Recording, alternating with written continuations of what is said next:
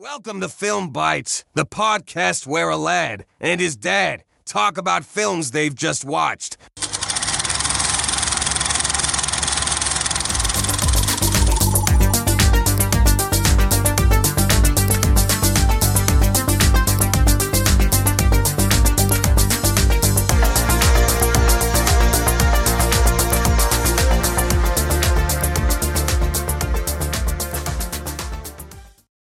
Breaking Infinity. Liam is a scientific researcher who has been unstuck in time. As his jumps through time get more extreme, he is guided to the future by a mysterious old man where he witnesses the end of the world that he may have caused. What do you think, Jack? Well, this was quite a good one, wasn't it? I think that in terms of Breaking Infinity, at least it's a movie that actually follows the title. There's a lot of cinematography that I quite liked in this movie. There was very nice touches with a lot of the music and score. The editing was on point with particular aspects of what makes you think, hang on, is this real or is it not real? Are we going back? Are we going forward? It twists with the mind, and it's a non-linear narrative that really does flourish here. I think that with lots of non-linear narratives, you can get lost. It happens often. I think even with movies that are well loved, you have that issue. But with this one, it was very nice because it was made very clear from the get-go, something ain't right. I mean, it's a very nice touch seeing bandage off, bandage on, to kind of convey, right, we've got different settings. Same with the lighting. If we go back, warm ambient lighting because it shows a time which was much easier, and a bleak future with the kind of setting of what happens. It is more grey, it's dismal, because the future is something that we can't really see with fondness at the moment. It's something that is completely off at the moment with everything that's going on in the movie. I think this is one of those clever British sci-fi movies that punches well above its weight. It's got very minimal budget. But does really well with its budget as well. Extremely well. It's one of those things that you're quite happy that you're not worried about all the kind of Hollywoodisms and all that. Yeah. You're into the plot very, very quickly.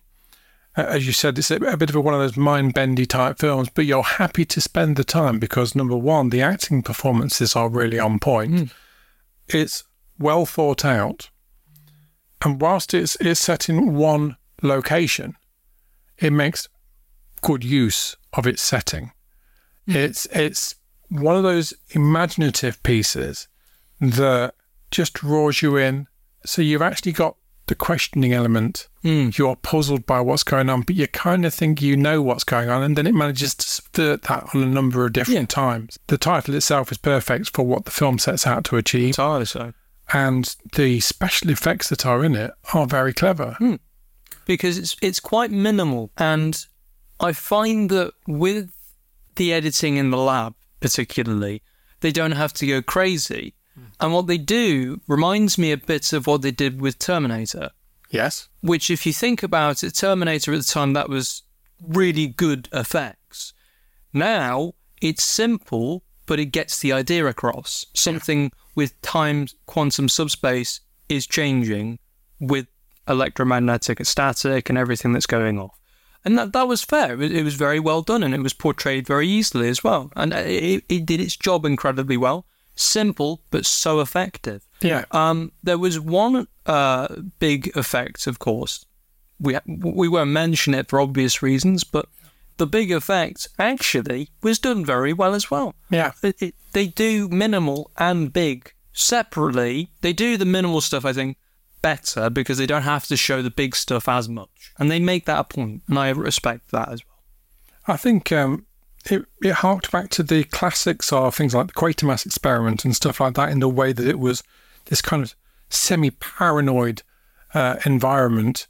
You view it from his eyes for a lot of it, trying to unravel the understanding of what's going on. And you have these very snappy cuts of dialogue as well, which eventually, as you get towards the final acts of the film, all join together really quite beautifully. I think the director is Mariana Dean, and I think she's done a terrific job in keeping all of this together. Oh, yeah. I don't feel at any point that we were totally confused or baffled by it. We wanted to understand where this film was going to take us. And I think the writer David Trotty has delivered a script that's really, really good, that punches well above the budget that this film has. Acting performances, I think Johnny Phillips's role, very, very good, very strong.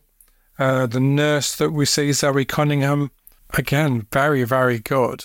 Initially, I thought she was going to be quite annoying. Yeah, I can understand that. I think there was a few scenes where you thought, right, we've got a character that pulls the main character back. Right, let's go with that. But as the film developed, so did her character. Yes. And I think that bounced off each other really, really well. Now, this is a film that I think is available on the streaming platforms now. Oh, yeah. And I certainly think that this is well worth your time. It's a fairly short picture. It's only about 87 minutes, I think, something like that. But it puts an awful lot into that one sort of strand of film. And I think that it really did just genuinely blow me away, to be honest with you, for such a fringe, short, low-budget feature. It does exactly what British sci-fi does so well. What did you think? Completely agree. I think it does confusing but simple. And that is what I find incredibly clever. They don't have to go with almost like this vertigo or this inception craziness of Hollywood where it has to be mind-bending with all this world building, and then all of a sudden everything falls and collapses in on itself and basically everything starts again. It's very much everything that's in the title. The title says it, you explore it, and I don't think at one point we looked at each other and went, oh, I don't get it. We actually, I think both of us really was wanting to see where it goes. We were engaged with the characters.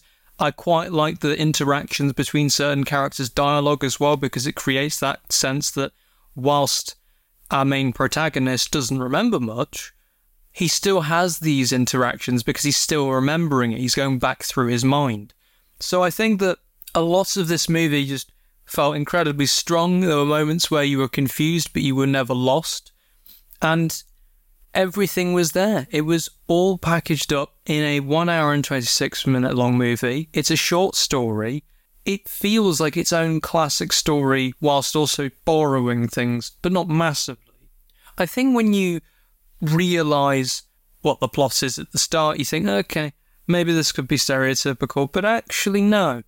It's not so much the topic of it's the end of the world.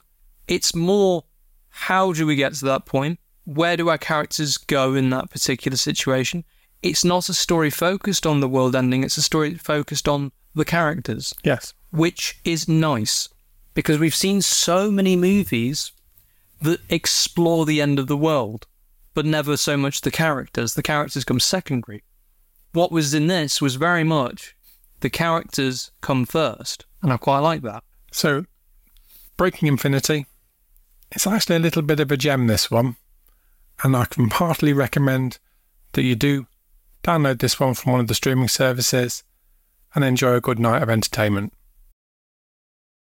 If you've enjoyed our podcast, please consider liking and subscribing for future episodes. Smash the like notification bell if you're on YouTube. Your support means the world to us. Please help us spread the word to grow the podcast. Until we meet again, Film Biters, we'll be watching. Will you?